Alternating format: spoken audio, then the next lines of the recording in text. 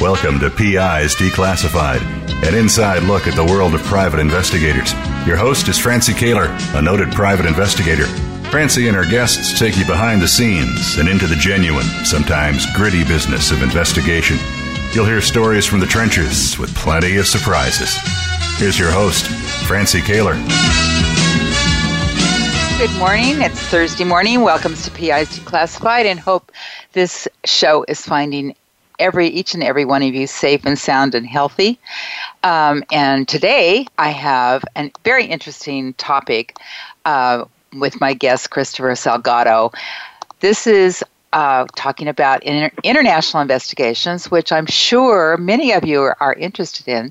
Certainly I am, as I wouldn't know where to start doing an international investigation. So welcome, Christopher. Hi, thank you, Francie. Thanks for having me. I appreciate it. Absolutely. So, do you go by Christopher or Chris? Chris is fine. Okay. All right. So, the government calls me Christopher, but I go by Chris. I don't even tell everybody the name the government calls me. So, that's funny. Okay. So, Christopher, I'm really interested in. I noticed that you used to be with Facebook as a managing investigator. So what does a managing investigator do at Facebook? Well, yeah, I was very fortunate, incredibly fortunate to be brought on to Facebook to help them build out their investigations division. And it was a really great opportunity. Excuse me. They brought me over. First, I was a Pinkerton employee over there, a contractor for them, doing just as I said. And then I became a full-time employee with Facebook, taking on some different scopes, different responsibilities, still within the same ideology or project of building their investigations division up. And that was really.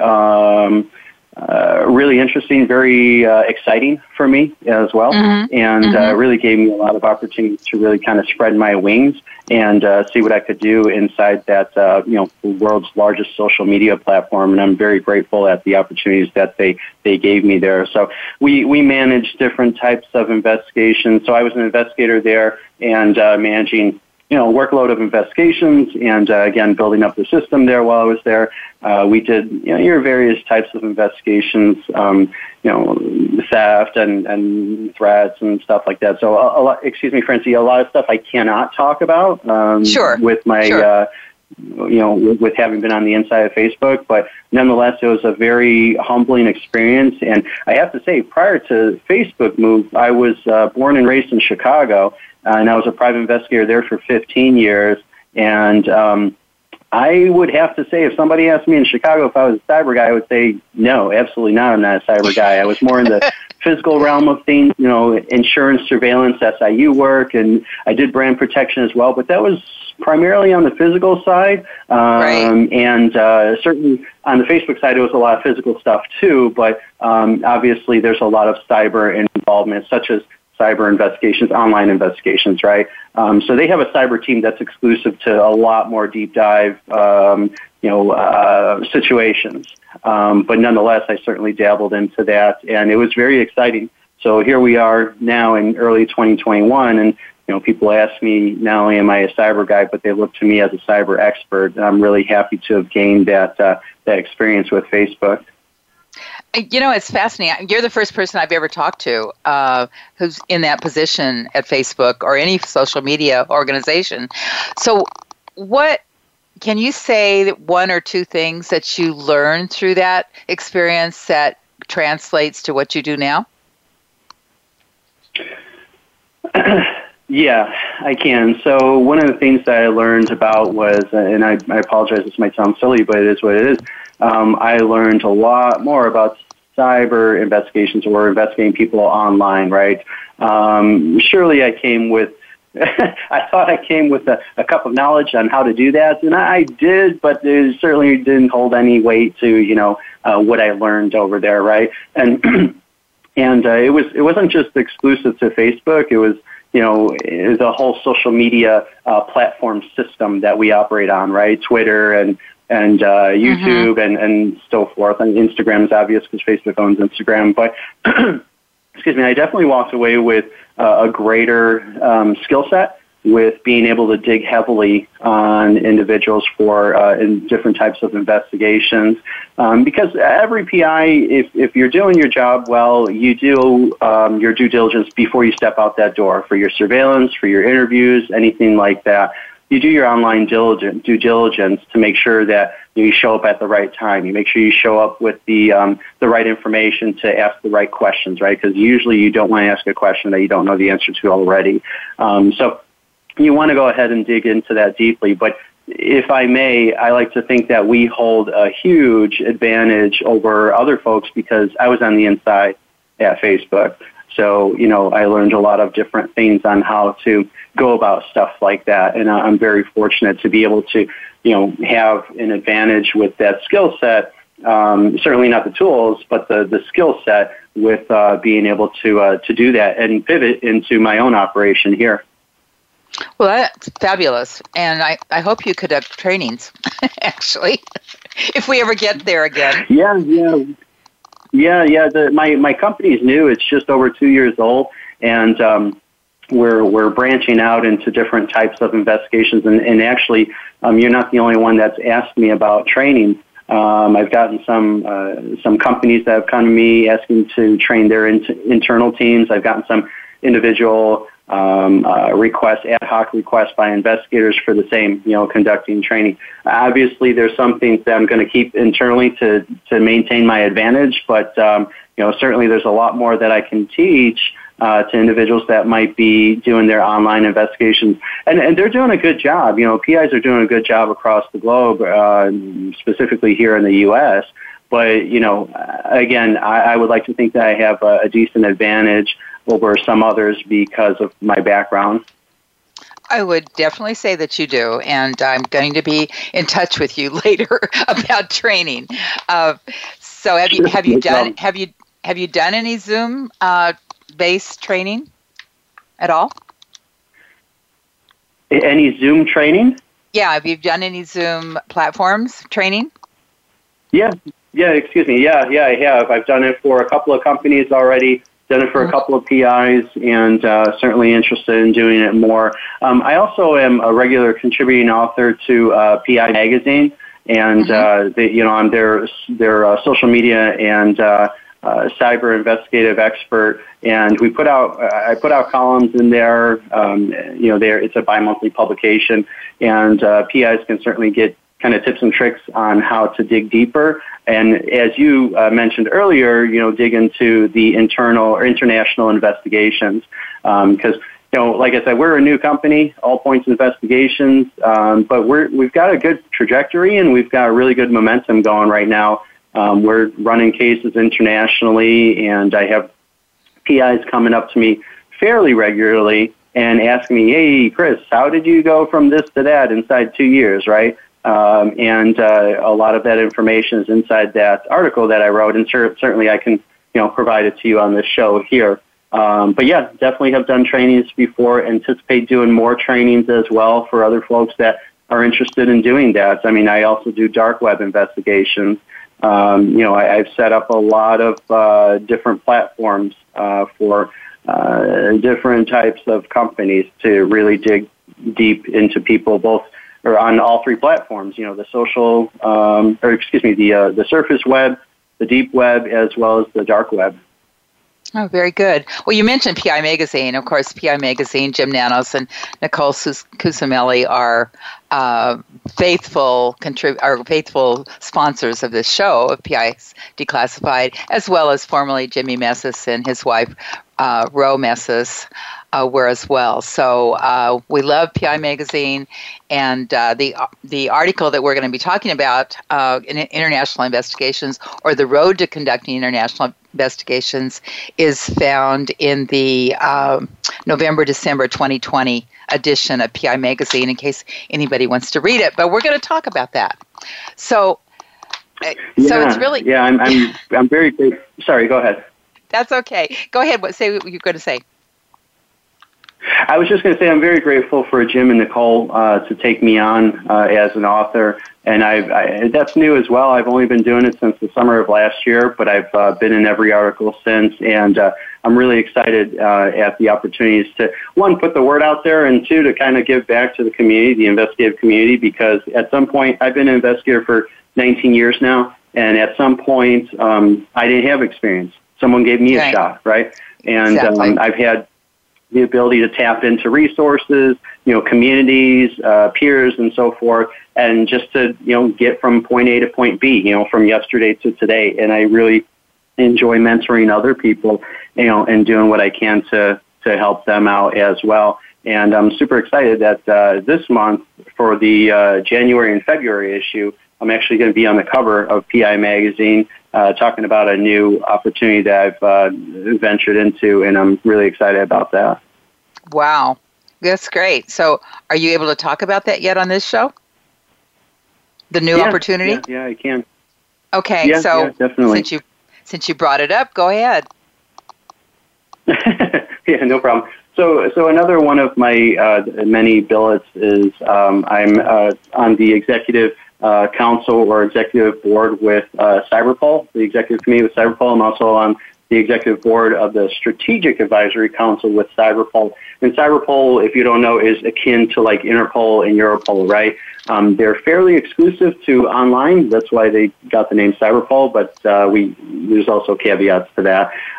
So I did a presentation in mid-October of last year at their first, I believe it was their first virtual summit, and it was a fantastic setup. It was cyber speakers from all over the globe, and just talking about different types of cyber attacks, right? How to identify them, what's on the rise, and then how to mitigate or prevent some of them, right? So it was really great, and I did a topic on social engineering. I like to pride myself on really highlighting the nexus between the cyber world and the physical world, because cyber is like the hot topic, right? You get mainstream news reporting about, well, this bank, lost 100 million personnel files or personal data information, right? Or this company, that company, Twitter last year with their hack in July, right?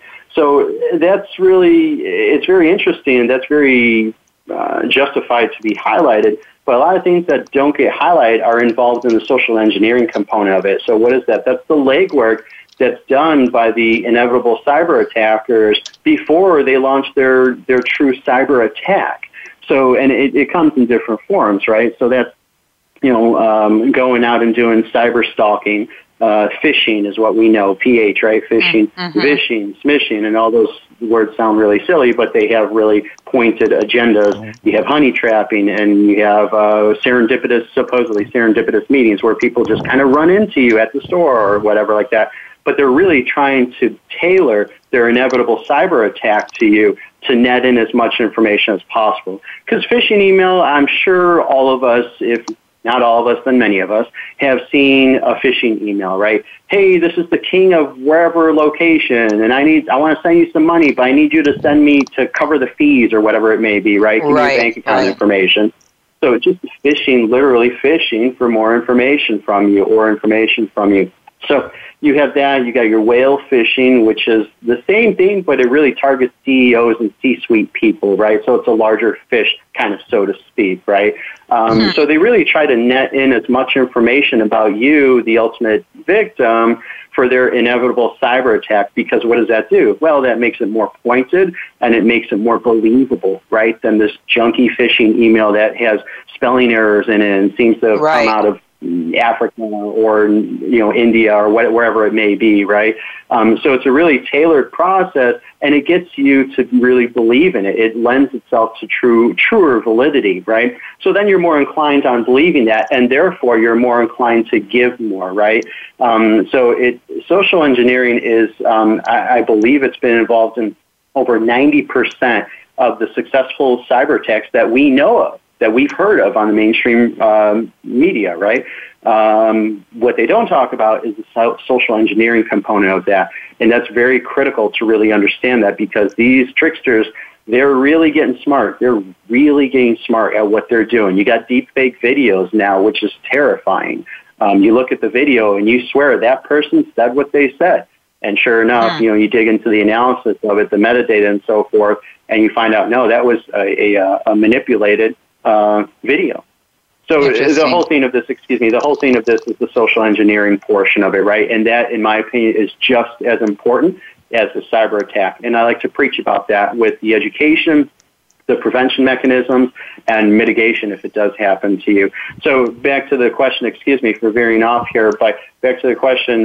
So I did that with them with CyberPol in mid-October. They liked what I had to say, and I was really appreciative to them bringing me on for that one-off engagement. And then I, got pulled into being a part of their committee to help build it out. So that's what this article is going to be about later this month for the January-February issue, about me, with CyberPol and them allowing me to help build up their organization. I'm super thrilled that they and very humble that they selected me to help.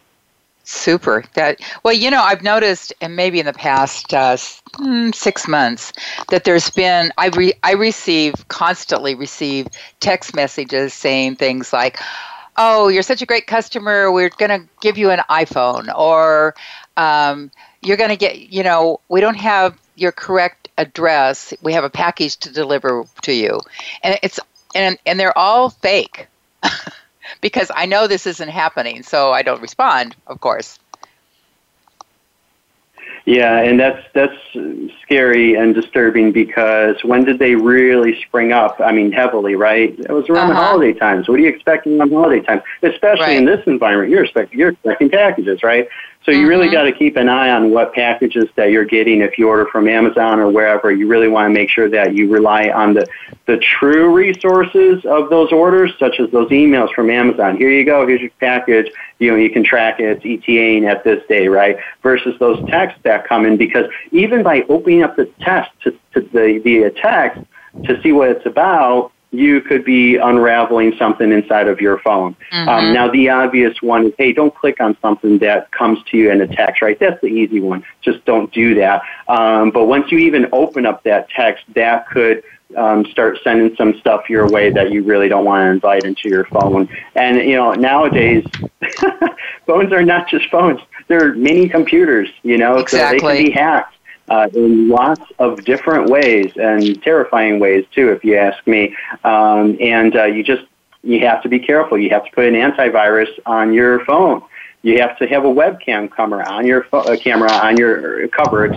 on your phone. You have to have a mic disabling device on your phone, and it's an inconvenience. It's the whole security versus convenience, right? And that balance is super old. How much convenience do we want to give away for security, and vice versa? How much security do we want to give away for convenience, right? It really holds true to your phone. And nowadays, people do more on their phone than they do on laptops. So, you really want to be cognizant of those things. If I actually just got one a couple days ago. I got something that was really weird. It was a text, and you get the you set it up so you get the preview as it's coming in, so you can really kind of assess it as it's coming in. And I couldn't tell if it was something that, it talked about a package. I couldn't tell if it was something that I ordered or not, but I deleted it because I figured, you know what, I'll rely on my email from Amazon. I order from Amazon a lot, like everybody else.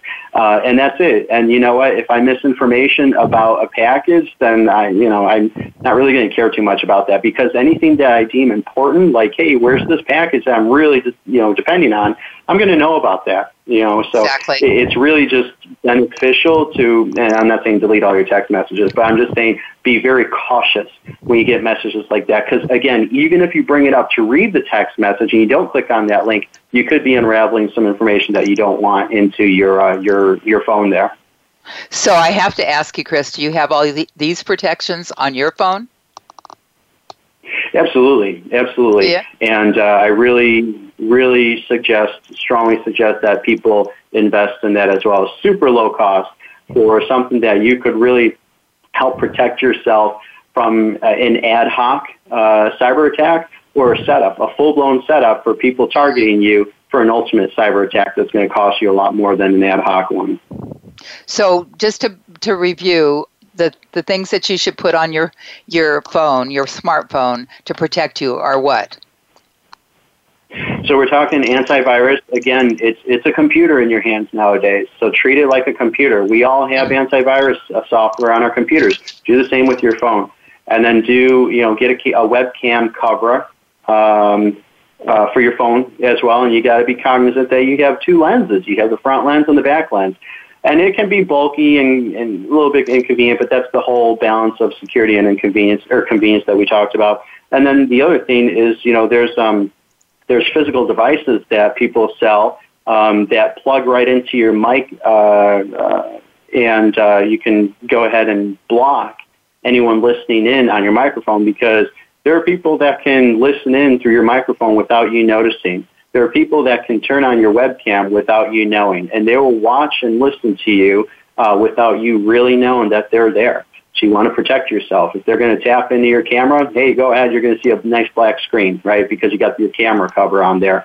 If they're going to try to tap into your microphone, they're not going to hear anything because it's going to be plugged up.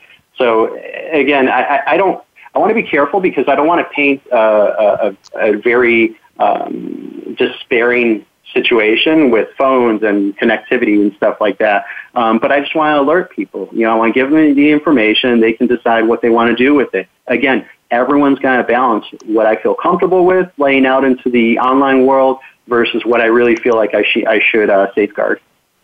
Well, this may sound really, really naive, and it probably does, but where do you go to get a webcam cover for a phone? Oh, that's super simple. I mean, it's literally just Googling stuff. I think I bought a package of webcam covers on Amazon. I'm pretty sure I did. You get a lot of stuff off of Amazon. For a cell phone? Yeah, I believe. Sorry? Yes. For a cell phone. Yes. Okay. Huh. I mean, I have never heard of this before, so thank you. I appreciate that. Because, we take we have two lenses on our camera. Sorry? Or three. On some iPhones, there's three cameras. Yeah. and we take the phones in the restroom, right? All the time. I know, and that's disgusting. But yeah, I know, I know. It's what people do. Yeah, we had just the other day we had a Zoom meeting going on, and one of the people he had to go to the restroom and took his phone in and forgot to turn everything off. It was quite an event. No. Anyway, moving right along, let's talk about international investigations. So, Chris, it seems like such a stretch to go from doing Facebook investigations to international investigations. So how did that happen? No, I hear your point, but no, I mean, when I was at Facebook, I was headquartered in Menlo Park, California there, and we manage investigations internationally. We might be doing something on the other side of the world. We were internal investigators, and we handled company situations as they arose. And obviously Facebook is a global platform, right? It's a global company. So, there were times that I wasn't just working in California, right? And even prior to then, when I was in Chicago, I was with another PI firm, and I managed hundreds of investigators on global operations. So, I would be in Chicago managing an investigation in Turkey, managing an investigation in South Africa, Australia, Indonesia, and so forth. So it wasn't foreign for me to kind of pivot from Facebook into this API, All Points Investigations, to do global investigations, right? But how I did that with with this one, with API, I just springboarded from Facebook into my own company here. And excuse me, I want to back up a little bit. All Points Investigations is co-owned, right? It's me and my partner, Mike Diorio Jr. He's a he's a retired Secret Service agent and Customs and Border Patrol agent. He and I own the company collectively. And obviously he has a plethora of investigative experience, as do I. And we combine our efforts to really put forth a full throttle kind of investigative apparatus for different types of companies and different types of investigations, right? And even individuals.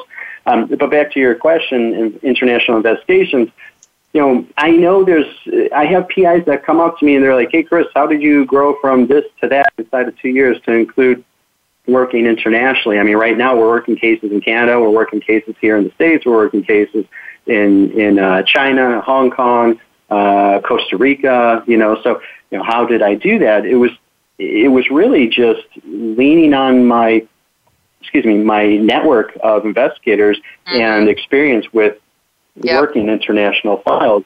What's interesting to me is these PIs that say, hey, Chris, how do you do international investigations? I ask them, okay, have you ever gotten wind of an international investigation or an investigation that prospectively led to an international scope, right? And a lot of them say, yeah, they did, but they had to shoot it down. I say, why do you do that? You're asking me about international investigations, how you break into it, but you're getting a file that either is international or can lean into an international investigation, but you shoot it down. It's counterintuitive, right? And usually they say, in some variations, they say, well, they don't know how to do international investigations. That's a very fine point, and I completely understand that. But, the geography of it doesn't really make too much difference in your methodology of operations, of managing it, and so forth. Now, you have to make sure that you abide by the in-country laws, privacy laws, and some countries even flat-out outlaw private investigators. You can't call yourself an investigator inside China, for instance. So, you just got to make sure that you're very keen on those laws, right, overseas laws, before you do something that you're not supposed to be doing. Just because the information is available doesn't mean you can have the authority to get it, right, or entitlement to get it. But yeah, there's lots of different international resources. There's World Association of Detectives, which I'm sure you're familiar with. It's the oldest, or at least one of the oldest organizations for private investigators. There's AS-IS. They have an international chapter as well, or resource for international investigations, and you just build up your network. We at API, we have investigators in 49 of the 50 states here in the U.S., and then we have investigators in more than 100 countries. And How is that? Well, we work with our investigators, and to be honest, me and Mike collectively, I've been in the field for 19 years. He's been in the field for, I think, over 40 years. And we have our Rolodex of resources that we've collected or amassed inside, that number of years, right? So great. We lean on them and give them, just offer them the same kind of relationship, just under a different umbrella, All Points Investigations, and then we move forward. So a lot of these folks that we've worked with already in the past, right? So we just brought them on for our vetted contractors. Now, if you don't have that network of resources, right, I think that's what we're kind of talking about. How does someone in Ohio get into international investigations, or someone out in Minnesota, or wherever it may be, right? I mean, you can lean on these organizations first and foremost. You can lean on your local associations. Each state has their association. Then you have your regional associations. Then you have your countrywide private investigator associations. I mean, networking is key because you can be as great as you are within the confines of your own skill set, right? And that's awesome. And if you want to rock and roll that, from start to finish, that's great. There's nothing wrong with that. But if you want to do something else, if you want to do something more such as international investigations, I mean, there's just a great opportunity to network out there and just multiply your force of effectiveness by other people's skill set, right? Right, so, Chris, and right. some Chris, of these PIs... Yes. Excuse me a second. We need to take a real quick break. I want to come back to this because this networking thing that we're talking about right now is very important. So let's take a quick break. I'm here with Christopher Salgado, and we'll be right back. News, opinion, Can you hear me? Your voice counts. Call toll-free 1-866-472-5787. 1-866-472-5787. VoiceAmerica.com. P.I. Magazine is the most respected magazine of the professional investigator. We feature stories and articles on current trends and issues, equipment reviews, tips, and practical advice. Don't miss the new and exciting year in P.I. Magazine. Subscribe today at PIMagazine.com. Need to hire a private investigator? Ask for their professional association affiliations. When an investigator asks Francie Kaler about associations, she says to first join a state trade association. Francie belongs to the California Association of Licensed Investigators, or CALI. It's the largest association of its kind in the world. CALI's main focus is networking, training, and legislative advocacy. If you need a detective in California, contact CALI at cali-pi.org or call 1-800-350-CALI. For a national association, Francie's choice is the National Council of Investigation and Security Services, or NCISS. For over 35 years, the Council's primary mission has been to represent its members before the United States Congress and governmental agencies. Find the Council at nciss.org or call 1-800-445-8408. NCISS and CALI are great places to look for a qualified private investigator. Tell them you heard it from Francie on P.I.s Declassified. Streaming live, the leader in Internet talk radio, VoiceAmerica.com.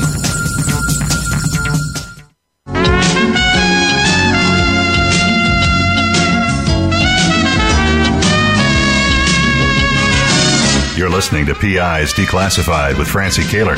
You can call into the program. We'll take questions and comments at 1-866-472-5788. That's 1-866-472-5788. You can also email your question to Francie. Send it to francie@PIsDeclassified.com. Now, here's Francie Kaler. We're back. I'm here with Christopher Salgado. Chris Salgado, the co-founder, I guess, of All Points Investigations. And we were just talking about networking, the importance of networking. And I guess I can't stress enough what you just said, Chris, because the networking, like with the World Association of Detectives, the Council of International Investigators, you mentioned, as is, and there's, of course, associations in other countries, like in the UK, in Europe, and you're right, some people in those countries cannot be called private investigators, even though they are. They have to kind of be under some kind of a cloud where they call themselves something else. But the networking is really important, and it's not just about doing investigations. It may be giving a referral to one of your clients that needs something done in another country, even if you don't feel comfortable doing it. So there are really good reasons to belong to these associations, and once we get back to having conferences in person, that networking in person is also critical, because that's it's all about relationships, isn't it?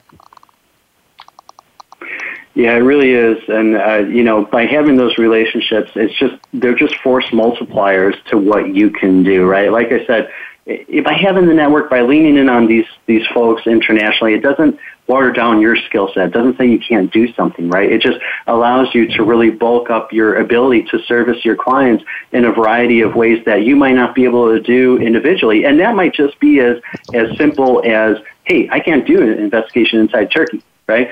So, I mean, it's just a really good thing for everybody to network. And to be plain and simple, I mean, we can all learn from each other, too. And we can benefit even more because, like you said, you've got referrals going back and forth. I mean, I get referrals from PIs regularly, because, okay, Chris can, do dark web investigations or, can do really deep dives on online investigations. So, I mean, there's just that camaraderie and that kind of exchange, on ideas as well as business opportunities. Exactly. So when you were talking about the countries that you're currently doing investigations in now, what kind of span of investigations does that cover? What kinds of investigations? So we do both cyber and physical investigations. So cyber is the obvious one because of my background, even outside of Facebook, doing, like I said, doing cyber investigations beforehand. But we, a lot of our business is based on brand protection investigations, so IP infringement, counterfeits. We chase down counterfeiters, pirates, streaming pirates, and online pirates, stuff like that. We do surveillance, SIU, missing persons, supply chain investigations. We did a cult case out of Costa Rica, which was a pretty interesting one. And again, that was a referral from another PI. She said, "Hey, Chris, can you help me out with this client?" And I took the client on, and it turned out to be a pretty interesting case. So those are the types of cases that we handle, the cyber and physical investigations, right? And like I said, we have investigators in more than 100 countries across the globe. And, we sure do hot and heavy cyber investigations, but when we get to a point where we've really exhausted our cyber efforts and we find an address where we need to serve a cease and desist because someone's selling counterfeit, or we need to conduct a raid with law enforcement and seize counterfeit merchandise, well, we need to lean on somebody inside that region, right? It's not really cost effective, even witstanding or notwithstanding COVID, right? It's just not cost effective to send me from here to, I keep using Turkey, right. South Africa. I can do it, but I can service my client, more efficiently by bringing on my investigator inside South Africa to do just the same thing, right? So we do those investigations that bring us to the doorstep of someone, literal doorstep of someone, and do those physical investigations. And the types of clients that we service, they run the gamut, really. They're Fortune 100 companies, they're pharmaceutical industry, entertainment industry out of Los Angeles, consumables, streaming companies, like I said, luxury brands, insurance, lots of different types of companies that we service. Yeah. So you actually mentioned you had investigators in, what did you say, 49 states. Are these formal agreements with investigators, or the employees, or how does that work? No, we're still small potatoes, so we're using contractors. So we're using contractors. We have an agreement with certain investigators that we've vetted, made sure that they're licensed individually and so forth. So, and our clients know that, because some clients are a little picky. They used to be more picky about it before, maybe like 7-10 years ago, with not using contractors, right? Everybody had to be an employee that was on any of their case files. And a lot of this really kind of stems off of insurance investigations, but it's changed quite differently now, and a lot of companies allow you to use contractors, and certainly ones that don't, we don't have as a client, because I'm not interested in pulling the wool over on somebody and saying somebody's an employee versus a contractor. But yeah, that's what we do. We set up contracted relationships with individually licensed investigators, making sure that we're, caveating appropriately to the, different state laws, right? But yeah, that's how we're able to maximize our reach, because I'm in Florida, companies based out of Florida, but we're able to service people with a California investigation, with a Maryland investigation, and so forth. Right. So say you get a due diligence investigation out of someplace in Europe. Where do you start? What do you do first? So I am, and for those that have read the P.I. magazine articles of mine, they know this already, but I have written a few articles, like I said, in P.I. magazine, and I think I've said it in half of those, if not all of them, actually. I'm not a big advocate to say, hey, go to this subscriptive database. They're rocking. They're hot and heavy, right? We know the big ones out there that people pay for and run background checks on people. But I never really subscribe, I subscribe to them, but I never really advocate for too many of them, because things can change. I mean, we're talking about the internet. We're talking about cyber and tech, right? I mean, your resource for today could be, your error code tomorrow, right? Or they can fall apart tomorrow. And no one's really been consistent 100% of the time. So, I don't really kind of promote them. But I do have a springboard that I start off of. So you asked about a European investigation. And with that caveat that I just mentioned, I personally don't believe that there's a greater database out there than Google. Google is the best database that you can hope for. Now, So how would I employ my tactics with that European investigation, right? First thing I would do is hit the search engines, hit the meta search engines. A lot of people don't know about meta search engines. You employ your Boolean string searches. That's when you have tons of characteristics attached to one search string, right? And it's really identifying what you really want to seek, because a lot of times, and a lot of times the information is not hard to find. That's not the problem. The problem is sifting out your intended information among the masses and literal millions of pieces of information out there that come back through your search inquiries, right? Through Google. But there's other search engines too. I mean, you got to make sure that you're pointed with that. And, a really aggressive OSINT, open source intelligence investigation, springboards off of not just Google. Google's a big one, but not just Google. Not just one subscripted database, although that's outside of OSINT. But you got to make sure that you maintain relevance. You got to make sure that you're up to date with all these different websites coming aboard, and the ones that are weaker today than they were yesterday, right? Just as I was talking about before. So you really have to have a large variety of resources to really roll out an aggressive OSINT methodology or SOP, right?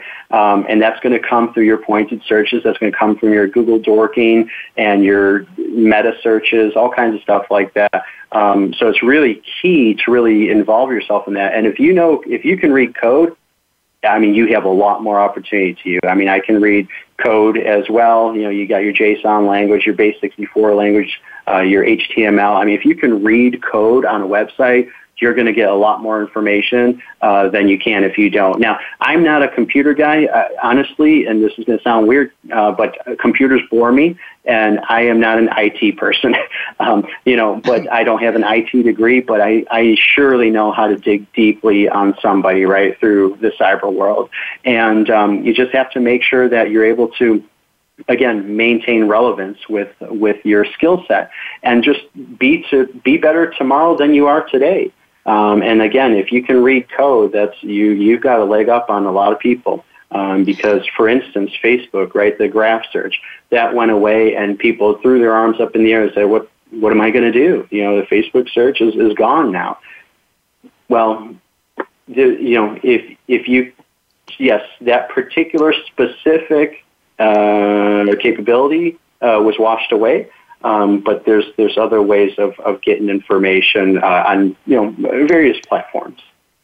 Well, Chris, you used a word that, and it's also in your article, Google dorking, that I'm not familiar with. Could you tell us what that is? Yeah, so Google dorking sounds silly, but it's really effective. Google dorking is when you really, it's kind of smart searching, if you will. So anyone can Google somebody, right? And everyone's Googled somebody.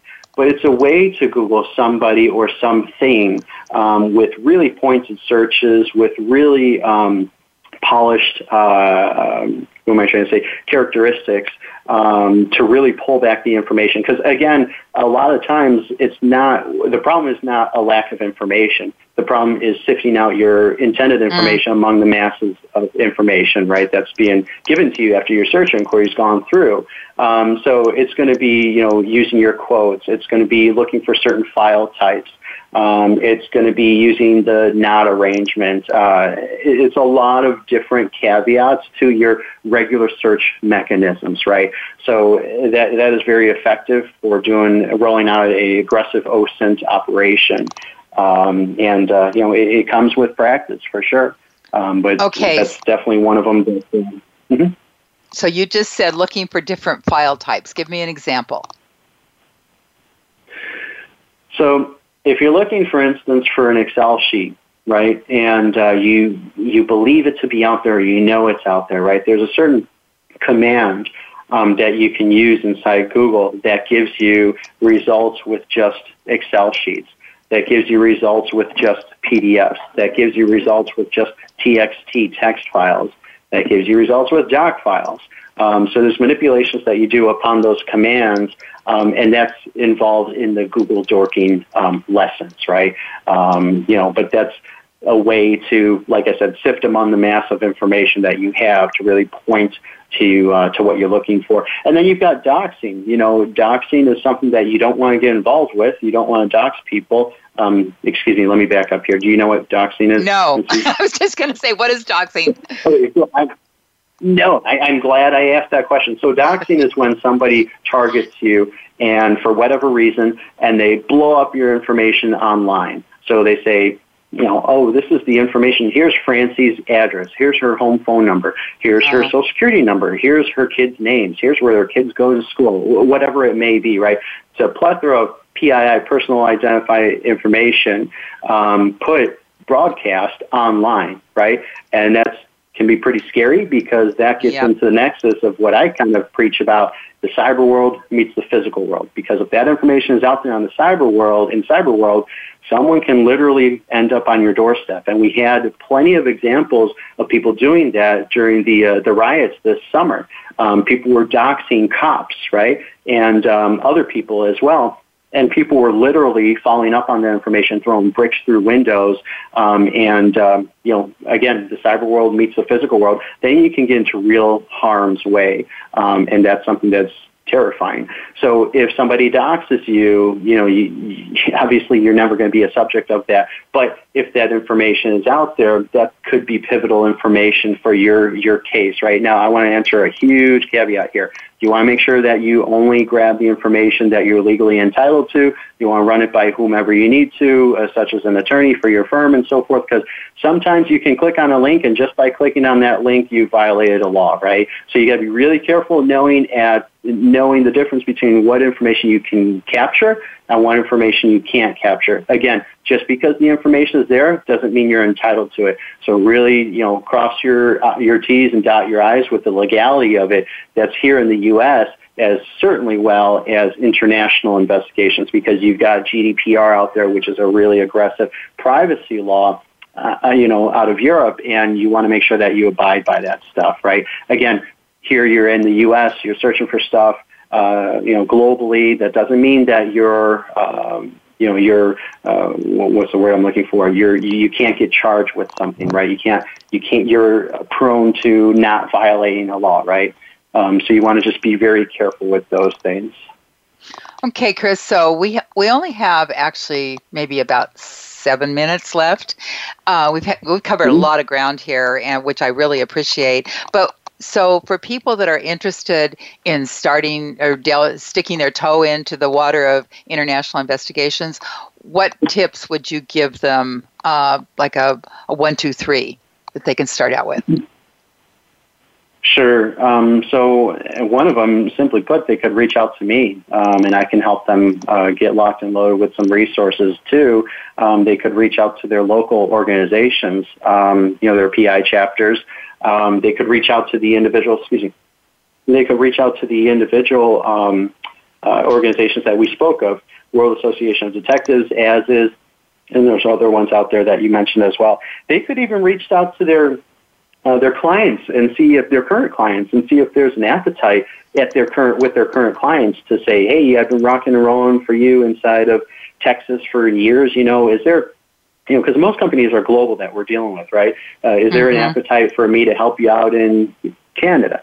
Start small, right? Canada or Mexico, whatever it may be, right? But even beyond that, there's plenty of clients or would-be clients that have concerns that they could use help with outside of the borders of the U.S., right? So I would say those are the 3 items that I would kind of preach to them to really get it going. And I really don't want to water down how how it is building an operation from stateside or in one state to an international operation. There's a lot of things that have to happen, a lot of things you have to think about, but it really just takes that due diligence and that decision to say, you know what? I'm going to do it, and I'm going to seek out the resources because I know they're out there. Interesting. So you talk about the investigator's toolbox. How do you utilize that? Yeah, that's something that Matthew, the founder of the Investigative Toolbox, that's something that he brought to my attention, and I really appreciated him doing that. And it's one of the many resources that we're talking about where you network with PIs, and it's an educational system as well because they've got articles embedded inside of that community and that program. They've got training videos as well. They've got a forum where you can go ahead and ask people some questions. Like I said, lean on someone for their expertise, or even offer referrals to people, or even receive referrals from people. So it's a really good networking system that does more than just networking. It also offers the education to build your skill set up. And you're referring to Matthew Speyer out of New York. Matt also has a podcast called P.I.s Perspectives. Have you been on that yet? Yeah, he had me on, I think it was sometime late last year, and really enjoyed the show, really enjoyed the opportunity. It was nice speaking with him. Yeah, he's doing a good job with that. And the Investigator's Toolbox, for those of you who haven't heard about this, I would say either reach out to me or reach out to Matt Speyer in New York, or even Chris to check into it, because it is a very good resource. I'm glad you mentioned it in your article, Chris. It's good. So yeah, I definitely thought it was great stuff. So, do you have a situation or a story you can tell us without disclosing names of an investigation that turned differently than you thought, but you utilized the tools that you have at your disposal? Yeah, I mean, we've got plenty of those. I mean, so there was one case that we chased down a hacker, a very well-known hacker that was pirating some online content from a client of ours. It was a company like, it wasn't Netflix, but it was a company like that, or an online streaming company. And there was an issue where an individual was pirating their content and then putting it on his own server and putting it out there, unsanctioned, of course, and several times, several days before it was even supposed to be released. So that one was an interesting one, and I was given the file and told, okay, here's the known username. We don't know who this person is. We don't know much about this person. So we dug really heavily into it, and I have to say that was a very lengthy investigation, because this hacker, was really good at what he did. And not only was he really good at hacking, but he was really good at covering his tracks. He put up a lot of red herrings and simply just dead ends, misleading us and just, kind of taking the wool out, the rug from underneath us. And we chased him down across the globe. I mean, from California to Hong Kong to, I think it was in Vietnam as well, all over the place. And sure enough, we dug heavily into this individual. Had no idea who this person was. He did a really good job of keeping a one-arm's distance between his real world identity and his online persona, right? But he made a mistake, because as good as you are as a hacker, as whatever title you have in a company, we're all still humans, and humans make mistakes. Right. So it was our due diligence that really unveiled this critical mistake that he made. And by searching, items on the deep web, we were able to, and this was a lengthy investigation. I'm summing it up here for conversational purposes. But, we came across a document that he filled out, and he tied his real world identity to his online persona. So that's perfect. That was almost literally a smoking gun to tie the online person to the real world person. And that was a huge win for us. And I was very proud at us for being able to uncover that. And certainly the client was really, really ecstatic with us. I mean, this individual was lifting millions of dollars from this company because of what he was doing. So that was a really huge win for us. And that definitely employed a serious amount of intense cyber chase downs on a very well-known hacker, and that was a very exciting case. Good for you. We have just a couple of minutes left, but was he sanctioned in any way? What happened to him? So I can't say too much about it because it's still open. Okay, but right. I can say that the clients really appreciate our results and they're interested in our results. Great. Christopher Salgado, thank you so much for being on the show today. We are at the end of our time, but it's been delightful. And for the rest of you out there, it's P.I.s Declassified. I'm Francie Kaler. Thanks so much for listening. You've been listening to P.I.s Declassified with your host, Francie Kaler. Tune in every Thursday at noon Eastern Time. That's 9 a.m. for you West Coast listeners. P.I.s Declassified explores stories of deceit, mystery, and detectives unraveling the truth. Every Thursday at noon Eastern, 9 a.m. Pacific Time here on the Voice America Variety Channel.